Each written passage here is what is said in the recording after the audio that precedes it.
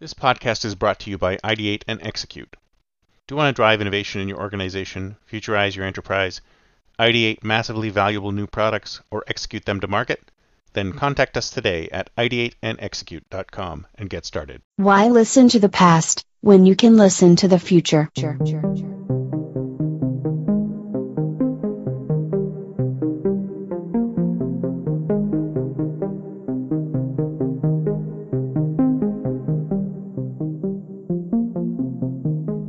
Welcome to the Think Future podcast, broadcasting from deep in the heart of Silicon Valley, California. We focus on innovation, startups, and the future, not necessarily those and not necessarily in that order. Here's your host. This is Think Future with Calabucas. Here's another thing that a lot of people don't do, but I feel that almost everything I try is an experiment. I apply the scientific method to almost everything because you never really know unless you test. Test. So let's, for example, think about changing your life. Think about changing your brand, changing your image, changing your corporate image, changing your product's image, changing something about yourself or your company. How are you going to know if it's going to work? How are you going to know if it's going to stick?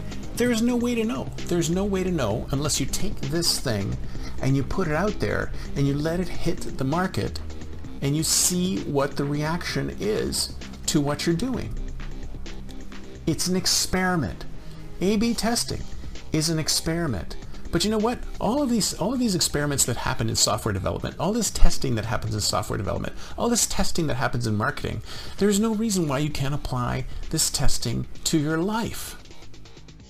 Is there any reason why everything that you do from now on can't be considered an experiment?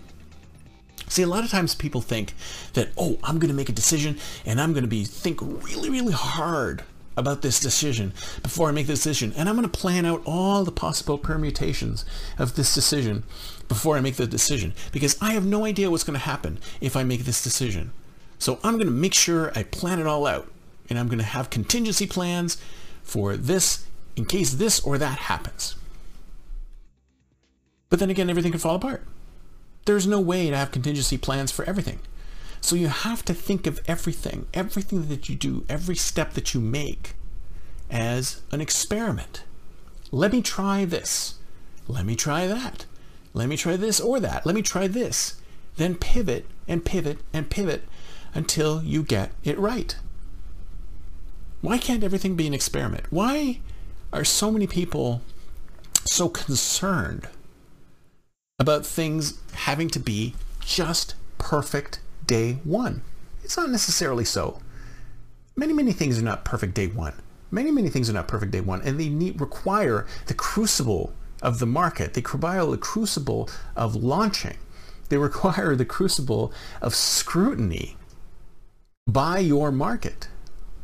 Or by your market, and if you think about by your market, that extends to companies, extends to products, extends to individuals. Your market is everybody who knows you. Why can't you experiment with what you're planning on doing? Put that experiment out there, see what the feedback is, and then decide, is this the way I want to continue? And if it's not, pivot again, and pivot again, and pivot again. Let the responses and the feedback from your experiment dictate how you're going to make a decision. Because many of us, we just spin in decisions on our own without actually allowing them to get to the rest of the world. We keep thinking, we got to make this change. We got to do this. We got to do this. We got to do that. But we don't know if it's going to be a good change or a bad change until it gets out there in the world. And that's what I mean by experimenting. Get it out there in the world. Get your product out there in the world. Get your service out there in the world. Get it out there so people can look at it and go, this is amazing. This is something I really want. Or this is almost what I really want. Only if you could just tweak it a little bit. Or this is not what I want at all. What were you thinking putting this out there?